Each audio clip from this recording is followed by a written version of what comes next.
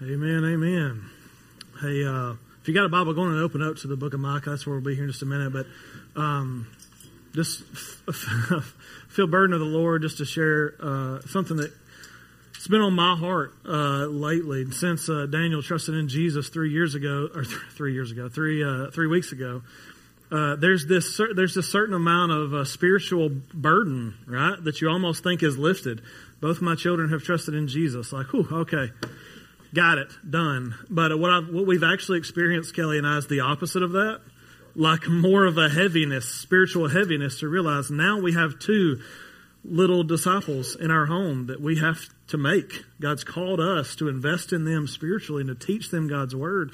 And so, if anything, the spiritual heaviness has gotten larger at our house. And so parents, never forget, just because they've been dunked, just because they've prayed a prayer and got dunked, that it's over. Our task is just beginning as we make disciples in our home. And so we started this study actually back last year, Return, the Minor Prophets. We started walking through the last 12 books of the Old Testament, which are these prophetic books. They call them minor, not because they're unimportant, but because they're short. That's literally why we call them the Minor Prophets. And so we went through, back February of last year, we went through the first 4 of those. So now, this February, we're going through the next 4. And so last week we looked at the book of Jonah and saw what happens when a prophet chooses to be disobedient. And just some incredible truths from my own life last week. But this week we're going to look at Jonah. We did that last week. Micah. We'll look at Micah. And what God's laid on my heart today is the reminder that our God is a God who remembers His promises. And so let me read Micah 1 through 7. I'm going to read that, and then I'm going to pray again, just asking God's blessing over our time, and then we'll dive in to the text. This is what Micah 1 through 7 says. The word of the Lord that came to Micah the Morashite, what he saw regarding Samaria and Jerusalem in the days of Jotham, Ahaz, and Hezekiah, who were kings of Judah. Listen, all you peoples. Pay attention. Earth and everyone in it. The Lord God will be a witness against you. The Lord from His holy temple. Look, the Lord is leaving His place and coming down to trample the heights of the earth. The mountains will melt beneath Him. The valleys will split apart like wax near a fire, like water cascading down a mountainside. All of this will happen because of Jacob's rebellion and the sins of the house of Israel. What is the rebellion of Jacob? Isn't it Samaria? And what is the high place of Judah? Isn't it Jerusalem? Therefore, I will make Samaria a heap of ruins and the countryside a planting area for a vineyard. I will roll her stones into the valley and expose her foundations. All her carved images will be smashed to pieces. All her wages will be burned in the fire, and I will destroy all her idols. Since she collected the wages of a prostitute, they will be used again for a prostitute. Let's pray. Father God, we do thank you for your word. God, we ask today for you to teach us to know you. God, more than anything else today, God, let us see your character shine forth from the book of Micah. As we leave this place, God, may we be changed in a little bit. We ask that you teach us to know you today and that you would be with us. In Jesus' name, amen. Amen. So Micah comes onto the scene in a period of time in which Israel has actually become 2 nations. It's no longer one united kingdom. It's actually become 2. And so for some of you that may not be as familiar with biblical history, I wanted to walk through that so that you understand where, if you've heard some of the stories, I wanted to put them in order for you. Okay. So back in Genesis 12, about 12 through 17, we meet a guy named Abram. God changes his name to Abraham, which you may be more familiar with. And God calls Abraham out from his family to leave there and to go to a land of Canaan. And He says, I'm going to make you to be a blessing to all the nations. That happens in Genesis 12 through 17 with Abraham. And then Abraham's family, they grow and they grow and they grow. And this land that God promised to Abram was the land of Canaan. And they finally get to kind of live there for a little bit. And the family's growing and growing. But then a famine strikes. And there's nowhere for them to go. So they wind up going to Egypt. Because Egypt was the place where food was. And so they go to Egypt. And for several generations, they enjoy the prosperity of living there in Egypt. However, a new Pharaoh comes into power. And everything changes for them and they become enslaved. And then God uses a man named Moses to lead God's people with his miraculous power and leadership to lead them out of Egypt and back to the land that he had promised to Abraham back in Genesis 12. And so Moses leads the people out, but because of Moses' disobedience, he has to stop before he enters the promised land. And it's his disciple Joshua that gets to lead God's people over the river and into the promised land. Not to grandmother's house we go. Sorry, over the river through the woods. All right. Yeah. So, but it's Joshua who does that, and they conquer the entire land of Canaan. And then what happens, they begin to set up a government. They appoint these judges who begin to rule over Israel. They become starting to look more like a nation, but however, they want a king. And so what happens is that God calls from among them a man named Saul to begin to be their king, and he's a doofus, and so he doesn't last long. And God calls a man named David to step into the throne. And so David leads the people, the nation of Israel, to become this powerful, mighty nation among the nations, among all the other nations. And then David's son, Solomon, leads Israel into a time of prosperity where they have money and jewels, and like Israel's the place to live. But as Solomon begins to hand off the throne to his son, because of his own disobedience to God through time, the entire nation doesn't trust Solomon's son, and so they appoint their own king. And it's from Solomon's son that everything begins to change. And we have this one united nation of Israel that's pursuing God for the most part, that then becomes two separate nations. And that's the area, that's kind of that time period lasts a pretty good while. And that's the period of time in which Micah's coming to speak. During this divided kingdom time, we got kings in the north and kings in the south. You had a northern kingdom that retained the name Israel, and you had a southern kingdom that becomes known as Judah. And these two nations didn't always get along, which is crazy as you read the story. Many of the prophets that we find, some of them spoke to the northern kingdom, some spoke to the southern kingdom. But as we saw in just the few verses I read at the very beginning, who's Micah speaking to? Well, let's look at it. The word of the Lord came to Micah, what he saw regarding Samaria and Jerusalem. And I know if you don't have time to flip to your little maps in the back of your Bible, I'll tell you, Samaria was the capital of the northern kingdom of Israel. And so this is the place where the king of Israel lived. This is where the main hub of the government, this is where everything happened. And then Jerusalem remains the capital of the southern kingdom. And these two cities stood as a representation of the whole. So as Micah begins to call out Samaria and Jerusalem, he's not just speaking of the kingdoms or the cities, he's speaking of the kingdoms. He's speaking of the people who make up these nations. And so what I found is we're going to try to take the whole book of Micah in one sitting and to just walk through what is the major. I saw two key themes as I studied through it. I would encourage you to read through Micah. There's 7 chapters, 7 days in a week. Just throwing it out there, all right? So maybe it's something for you to read this week. You may find some different themes. I find 2 key themes that run through the book from beginning to end, and one that's presented right at the end. Those are going to kind of serve as our mile markers. So I know some of you are type A, and you're talked a lot. Where's point number 1? Here it is. Type A, folks. The progression of sin. It's the first thing that Micah begins to speak about. We see several sins that are rampant in the kingdoms. The first one he introduces us to is the sin of idolatry. Micah says this in verses 6 and 7. Therefore I will make Samaria a heap of ruins in the countryside, a planting area for a vineyard. I'm going to roll her stones into the valley and expose her foundations. And listen, all her carved images will be smashed to pieces. All her wages will be burned in the fire, and I will destroy all her idols. Listen, those 2 terms, carved images and idols, if you're reading the Bible from beginning to end, you're going to be carried all the way back to the book of Exodus, in which Moses, remember this part right? I was probably standing about right here, where Moses meets with God and he brings the laws that God has told them to stick to. One of the biggest ones was have no other gods before me. Second only to don't make for yourselves carved images. And here we have, it's several generations later, but we're seeing that go on. You read the books of 1st and 2nd Kings, they tell the story of all that the nation has always been dabbling in idol worship, calling on God alongside other gods just to hedge their bets. Because they believed in God, but they also thought, well, what if he's asleep one day? Maybe we should have a couple other guys just to catch up. It's like a little side piece God, okay? And we see more sins mentioned. after this. Micah 2, 1 through 3. Woe to those who dream up wickedness and prepare evil plans on their beds. At morning light they accomplish it, because the power is in their hands. They covet fields and seize them. They take houses. They deprive a man of his home, a person of his inheritance. Therefore the Lord says, I am now planning a disaster against this nation. You cannot free your necks from it. Then you will not walk so proudly, because it will be an evil time.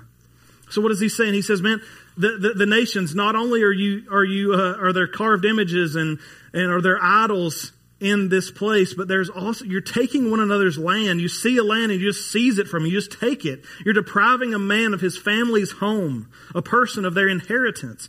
Listen, coveting also on the list of laws that Moses came down with.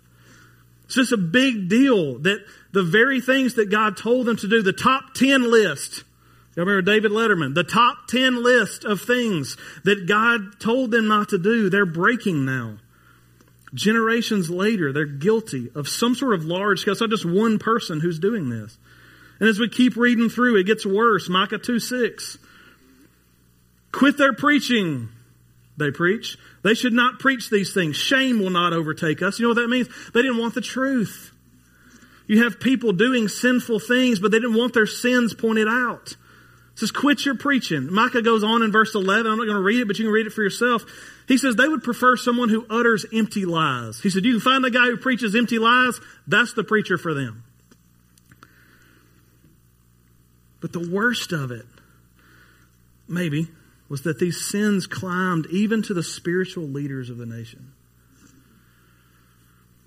Micah calls out priests and prophets for their greed. Listen to Micah 3:5 and then some other verses after that. This is what the Lord says concerning the prophets who lead my people astray. The prophets were supposed to lead people to God. They're leading people astray. Proclaim peace when they have food to sink their teeth into, but they declare war against the one who puts nothing in their mouths. Skip down to verse 9. Listen to this, leaders of the house of Jacob. You rulers, this is all sarcasm, you leaders of the house of Jacob, you rulers of the house of Israel, who abhor justice and pervert everything that is right, who build Zion and with bloodshed and Jerusalem with injustice. Her leaders issue rulings for a bribe. Her priests teach for payment, and her prophets practice divination for silver. Yet they lean on the Lord, saying, isn't the Lord among us? No disaster will overtake us. Micah says the priests and the prophets were taking bribes. You know what that means? Yeah, I'll prophesy for you. Let me hold 50. Like if you can Venmo me about $20, I'll pray for you. That's what we do here at East. I'm just kidding. We don't. You can need prayer. It's free. Okay? It's free. But this is what's going on. Their greed was affecting their preaching. Did you see? He says they proclaim peace when they got food, but at the moment that they get hungry, they're declaring war against somebody. The prophets were leading the people astray. Some serious greed and love of stuff. What Micah's helping us see is that they were in blatant rebellion against the God who created them and called them as a people all the way back here in Genesis 12 through 17. That God had called them as a people and rescued them all from there, all the way over there. God had rescued them time and time again from the oppression of others. But what are they doing? They're oppressing one another. And as I thought, I was like, man, what an awful place. Good thing we don't live in Judah and Israel anymore. But then I also thought, man, what a perfect picture of the human heart and the problem of sin. Because see, what I'm going to make the argument in the next 5 minutes, the message is longer than that, but the next 5 minutes is what we're going to talk about, is that this is not an Israel issue. This is not a Judah issue that's going on here. This is a human issue. Idolatry leads to the sins of the people, and eventually the sins of the people lead to those who are supposed to be leading the people spiritually, and it's a mess. If you call Lindsay Lane East home, I'm talking to you for a minute. This is why we must guard our priorities. Our own sins of idolatry, because churches that get off mission and find themselves in disobedient places didn't get there overnight. I know we watch TV and there's a preacher, right? Oh, y'all know these preachers. He's got these greedy pastors and church leaders driving in their private jets, gold bling around their neck, riding in limos all over the country, begging people for more and more money. People are just sending them checks left and right. And we think, wow, that's not a church. That's a cult. Ding, ding, ding. You nailed it. It is a cult. But listen, it didn't start with a corrupt pastor. It started with wrong priorities. The church took their focus off the main thing. The people's eyes got pulled away from Christ first and foremost to some other thing. You see, the real appeal of the ancient false gods was not how cool they were. Like, you didn't worship these false gods. The Israelites weren't pulled away to these false gods because their statues looked cool. They weren't pulled away because, hey, that's a neat story. Why were they pulled away? They were pulled away by what these false gods promised those who worshiped them. Hear me say that. The appeal of the ancient false gods was what those gods promised those who worshiped them. And is that not our issue today? It's Valentine's Day. Almost. 2 days. Let's talk about it. We give ourselves to a relationship. Why? Because of the promise of love and companionship. We give ourselves to our work because of the promise of value and prestige, or at the minimum, a healthy bank account. We sacrifice our own children's spiritual growth on the altars of God's, promising all kinds of things to them that will never pan out like we had hoped, nor benefit them as much as solid, consistent biblical discipleship would. We want to be younger. We want to be more beautiful. We want to be more athletic. We want to be more muscular. And all the while we sacrifice ourselves on these altars because they draw our eye away from the goodness of God and the perfection of Jesus Christ. You see, churches that have become cult meetings first started off simply by this, a shift in their priorities. Tiny. A shift in the priorities among their people. Something captured the heart of the church more than God for just a season, and that was all it took. And then, just like Israel and Judah, everyone in the church began to slip into sin, and it made its way all the way to the church leaders as they too bought into the lie, and they eventually see themselves as deserving some sort of scarily prestigious position of being servant of God instead of being servant of God first and foremost. This is what hit me as I was studying Micah. Oftentimes, we would view idolatry as the end result of a sinful binge. Like, man, somebody to start worshiping some other God, like, you got to get far from God for that to happen. Man, I don't have statues in my house.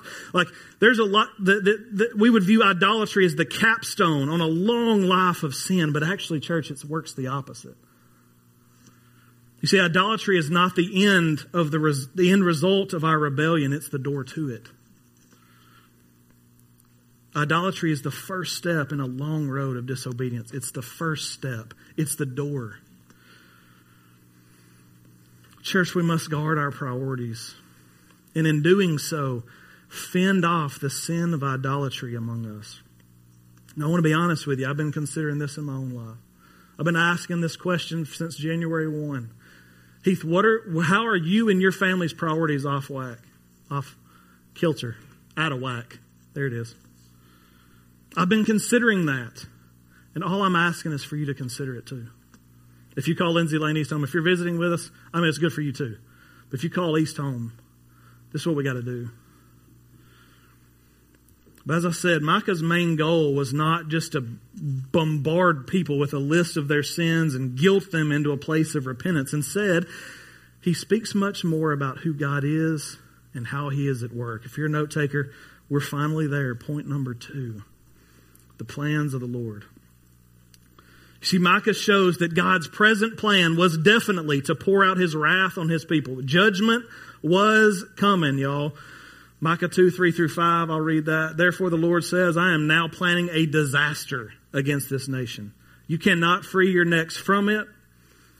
Then you will not walk so proudly because it will be an evil time. In that day, one will take up a taunt against you and lament mournfully, saying, we are totally ruined. He measures out the allotted land of my people, how he removes it from me. He allots our fields to traitors. Therefore, there will be no one in the assembly of the Lord to divide the land by casting lots. Here's the deal. Usually when I'm reading something, even the Bible, I've got to read it 2 or 3 times. And I know I only read that once. So if you missed it the first time, not good stuff coming. That's what Micah's saying. Okay, you can read it for yourself later and see the ins and outs. But he's saying, this isn't good. Judgment is coming. And if you know the story, it's exactly what happened. It was actually probably during Micah's lifetime, 722 BC, that the Assyrians come in and attack the northern kingdom and they take over Samaria. And from there on, for a long period of time, Israel exists under Assyrian rule. And then long after Micah, after he's dead and gone, Judah falls to Babylon in 586 BC. Micah actually foretells that in chapter 4. So like Micah's saying, this is judgment of God is coming, and it does. But there was more to the plan of God, and this is the beauty. As even in the midst of disaster, even in the midst of God's judgment, there's something going on in the plan of God that we've got to acknowledge. Micah 2:12. I will indeed gather all of you, Jacob. I will collect the remnant of Israel. I will bring them together like sheep in a pen, like a flock in the middle of its pasture. It'll be noisy with people. You see, and as God says, yes, judgment is coming because of your sin, but I will not let my people be destroyed. My name will live on. My people will not be destroyed. God planned to retain a remnant of his people, not because of their righteousness, but for his name's sake, that his name among the nations may continue. And just like that promise, we know that this one was fulfilled. Go on and, you don't have to flip over there. But in Ezra and Nehemiah, what we find is that after a period of time of living in exile in Babylon, God allows this remnant, this faithful, this crew to come back to and rebuild the city of Jerusalem that was destroyed, and rebuild the temple and rebuild their faith in the God of all creation. But all through Micah, you have this. You have judgment is coming, but I'm going to protect you. You will live. You will continue. I will not let my name die with your disobedience. But there's also this time in Micah 4 that he begins to speak about a time in the future that's a little bit different. I want to show this to you. It says in the last days, something greater is here. In the last days, the mountain of the Lord's house will be established at the top of the mountains and will be raised above the hills. Peoples will stream to it. And many nations will come and say, come, let's go up to the mountain of the Lord, to the house of the God of Jacob. He will teach us about his ways so we may walk in his paths. For instruction will go out of Zion and the word of the Lord from Jerusalem. You see in this promise? Yes, there's rest and there's ultimate protection for God's people. That's great. But what else is happening here? Peoples will stream to the Lord's house. Peoples and many nations. What we're seeing here is that many nations are gathering among his people, wanting to learn the ways of God and walk in his paths. Micah wants the people that he was speaking to, and I think the Holy Spirit wants us to acknowledge today, may we never lose sight of this as we read the Bible and as we live life today. Our God is not a God of one people. God is not interested in just saving people like me and you. God is, and has always been a God who calls those who know him not just to live for them in their homes and along their paths of life, but to take his name beyond the confines of their day-to-day and engage the nations with his good news. God will not only save a remnant, but the nations will be drawn to him. This prophecy that Michael, that's a different book. Micah This prophecy that Micah shows here was one that was already coming true in one sense. All through the biblical story, all the way from Genesis 12 through 17, all the way through to the other side of the stage. The biblical story was that there are non-Israelites who are finding themselves following the one true God. But all of that comes to a head with this crazy Jew named Jesus in the first century. This guy who comes and he lives a perfect life and then he dies, and then the story is that not only did he die on the cross, but our sins were placed within him, and he atoned once and for all for the sins of all humanity, and that God raised him up from the dead on the third day. And as that story of his atonement and his resurrection began to spread, guess who comes to the house of the Lord? Yes, Jews, but everybody. Nations. And even now, Harvest, Alabama, according to Google, is 6,500 miles from the city of Jerusalem as the crow flies, my papa would have said. Yet here we are, singing praises to him as non-Israelites in 2023. The nations have come and continue to come to know him, but only when we are obedient to go and share. Man, this is a story of God's people. Micah has interwoven these warnings and these accusations with moments of hope and restoration, and all of that leads to Micah 7, 18 through 20, a song of praise to God. I want this to be our praise today.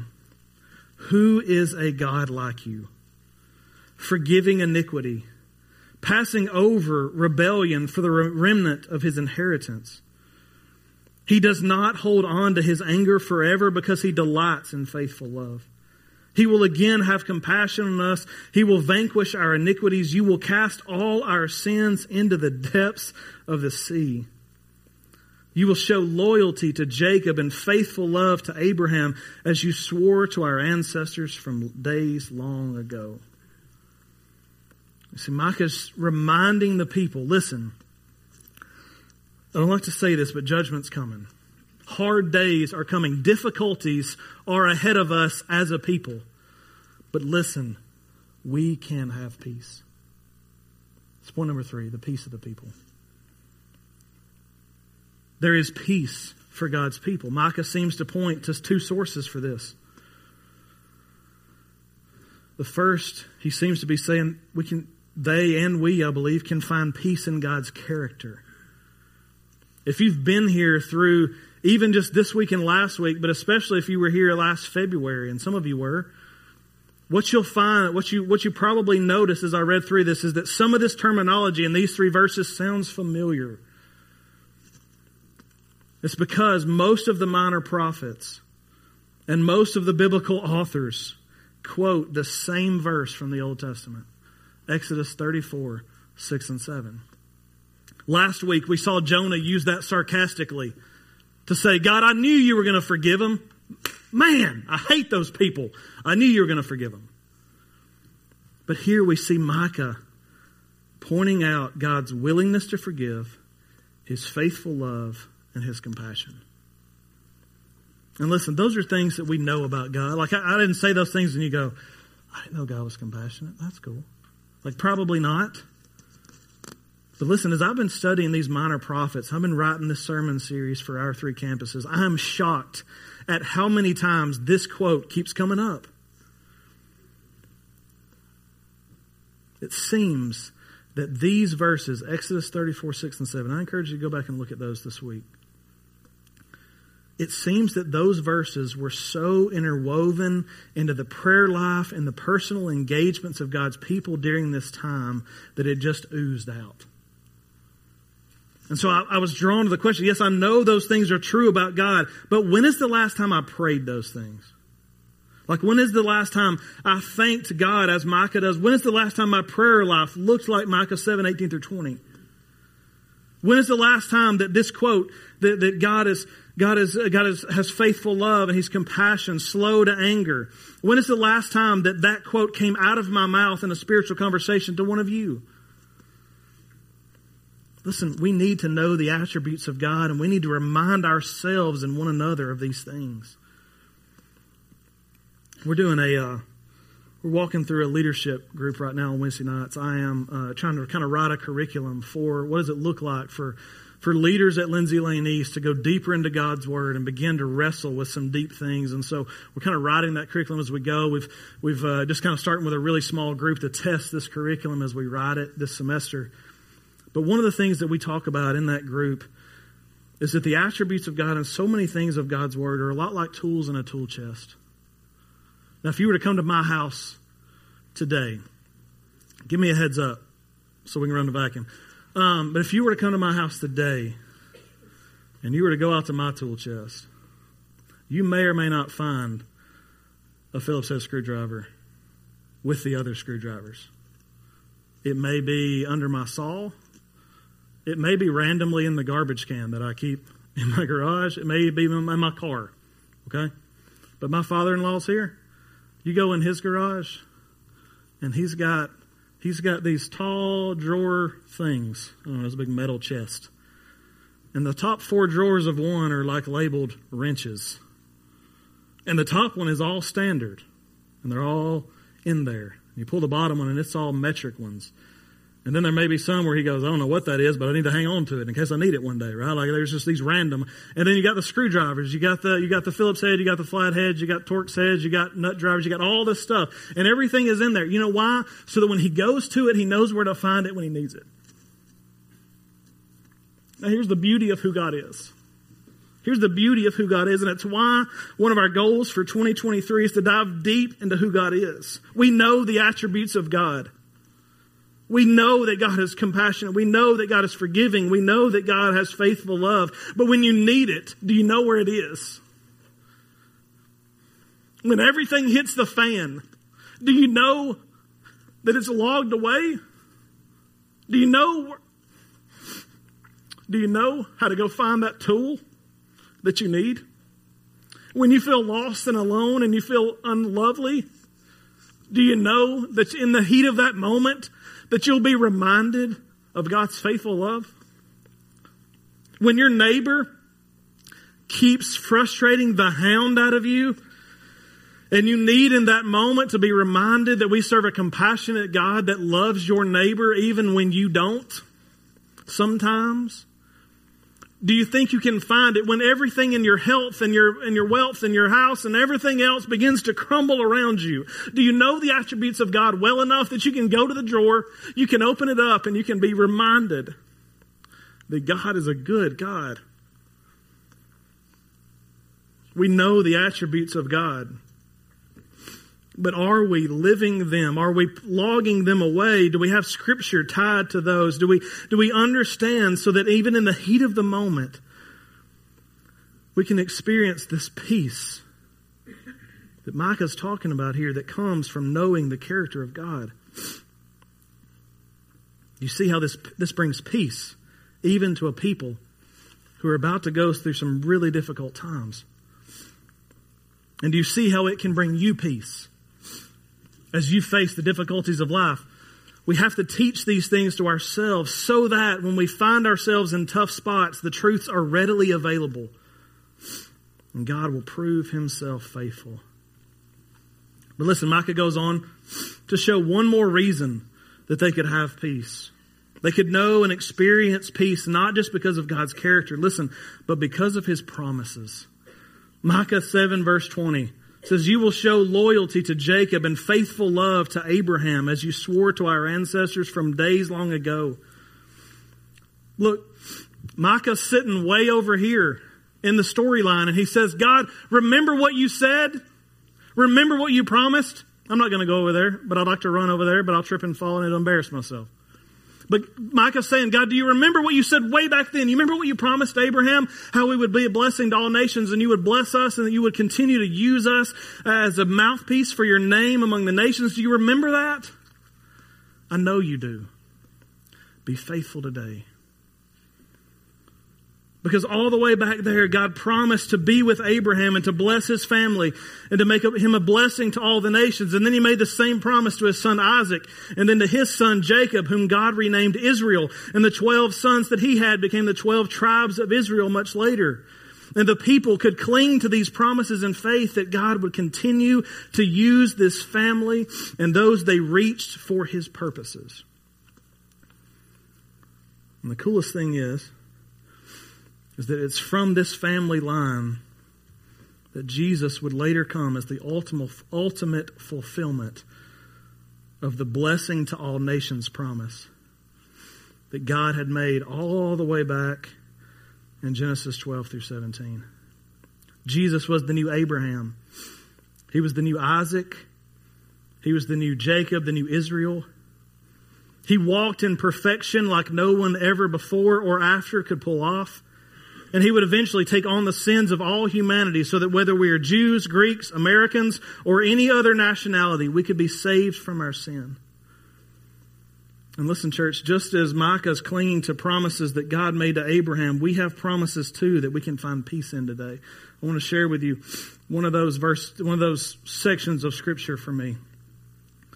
John 6:35 through 40. Listen to the words of Jesus Christ, our Savior. I am the bread of life. No one who comes to me will ever be hungry, and no one who believes in me will ever be thirsty again. But as I told you, you've seen me, and yet you don't believe. Everyone the Father gives me will come to me, and the one who comes to me, I will never cast out. For I have come down from heaven not to do my own will, but the will of him who sent me. This is the will of him who sent me, that I should lose none of those he has given me, but should raise them up on the last day. For this is the will of my Father, that everyone who sees the Son and believes in him will have eternal life, and I will raise him up on the last day. You see, church, just as Israel believed God for the promises he made to Abraham, we can believe God for the promises that he makes throughout his Bible, throughout his word, especially those made from Jesus to his disciples. If we believe in Jesus, we will receive an eternal life that begins at our conversion and lasts forever. So often we have this misconception that my eternal life begins when I die. My son's eternal life does not begin when he breathes his last. His eternal life began the moment he called on the name of the Lord to save him. A new life right here on this earth, here and now. So the book of Micah, it covers a lot of ground, but I hope that you're seeing the theme of Micah, that yes, God's going to bring judgment on his people, and yes, God hates sin. But yet, even in the midst of that, God has a plan, and that knowing that plan and knowing his promises and knowing his character can bring us peace. I'm going to offer three things to you as we sing that. We're going to sing one more song here in just a minute. I'm going to ask you three questions just to wrestle with from the book of Micah. Here's the first one. How are your priorities? Listen, where there is something out of whack in our lives, there is almost most often idolatry. Something drawing our eye away from Jesus. Question 2 to wrestle with. Are you acknowledging God's hand at work in your life now? I know we all had different lives this week. We all experienced different things. Some of us going through tough times. Some of us going through easy peasy times. We got to ask the question, though. Is God at work, though? You could say yes or amen. That would have worked great there. He is. And we don't always see it, right? We don't always see it, but what do? We go back to the drawer, and we open the drawer, and we're reminded that God never leaves us nor forsakes us, and that God is always with us. Are you acknowledging God's hand at work in your life right now? And number 3, are you leaning on God for your peace through his character and his promises? Now listen, I'm going to voice a prayer. And after I pray, we're going to stand and sing. If you need to spend this song time in prayer, you can do that. That's how you need to respond to the message today, to voice a prayer to God, as Micah did in those last 3 verses. I'd encourage you to get that out and read that to God if you want. That would be a really cool prayer to pray to the Lord today. If you need to sing in response to the message today, you're welcome to do that. It's a beautiful song we're going to sing. But as always, I'm going to stand at the back just to help you with anything that God may have laid on your heart, any next step that you might need to take, any questions you have. I'm going to be at the back to your left side of the sound booth would love to talk with you and help you wrestle with that, okay? I'm going to say a prayer, and after I pray, we'll stand and respond. Father God, we come to you, God, thanking you for who you are, and God, just for the attributes that you showed us, God, your characteristics, your beauty, and God, I am overwhelmed, God, because I know that in my most difficult days, God, where we faced health stuff, we faced family issues, God, you were there with me. God, I've walked with families here at East the same way, God. And in those difficult days, God, let your Spirit remind us of those things. That, God, that hopefully we've logged away in our mind. And God, God, I pray that the people of Lindsay Lane East, God, maybe as the world around us continues to seemingly burn and, God, just head down a path of disobedience to you. And, God, as churches around maybe choose to not be as faithful to the Word of God, may Lindsay Lane East be a beacon, God, that is centered in this community on your Word and, God, on nothing else. God, that this would be a safe place for those in our community who are wrestling and asking questions, God, that they would always feel welcome and loved here. God, help us to keep our eyes fixed on Jesus, the true, one, first, top priority in our lives. God, help us today to wrestle with the things of Micah, to begin to live our lives different because of what we've heard. It's in Jesus' name I pray. Amen. Guys, let's stand and sing.